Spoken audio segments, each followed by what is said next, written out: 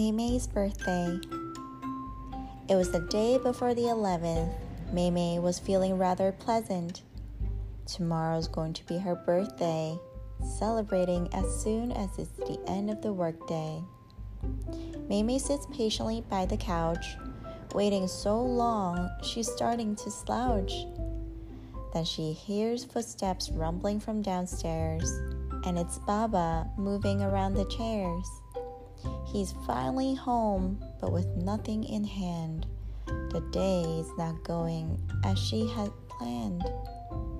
Baba sits down and takes off his hat, shakes off his shoes on the floor mat.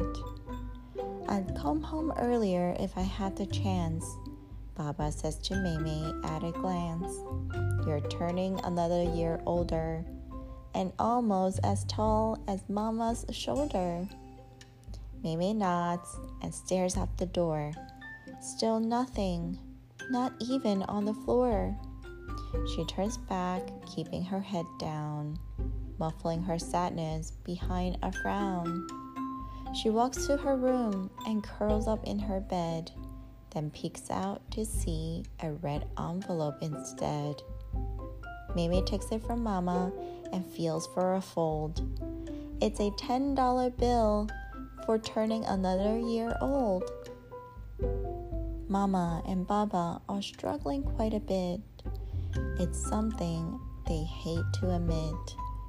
$10 would have gone a long way, but anything for Mei on this special day.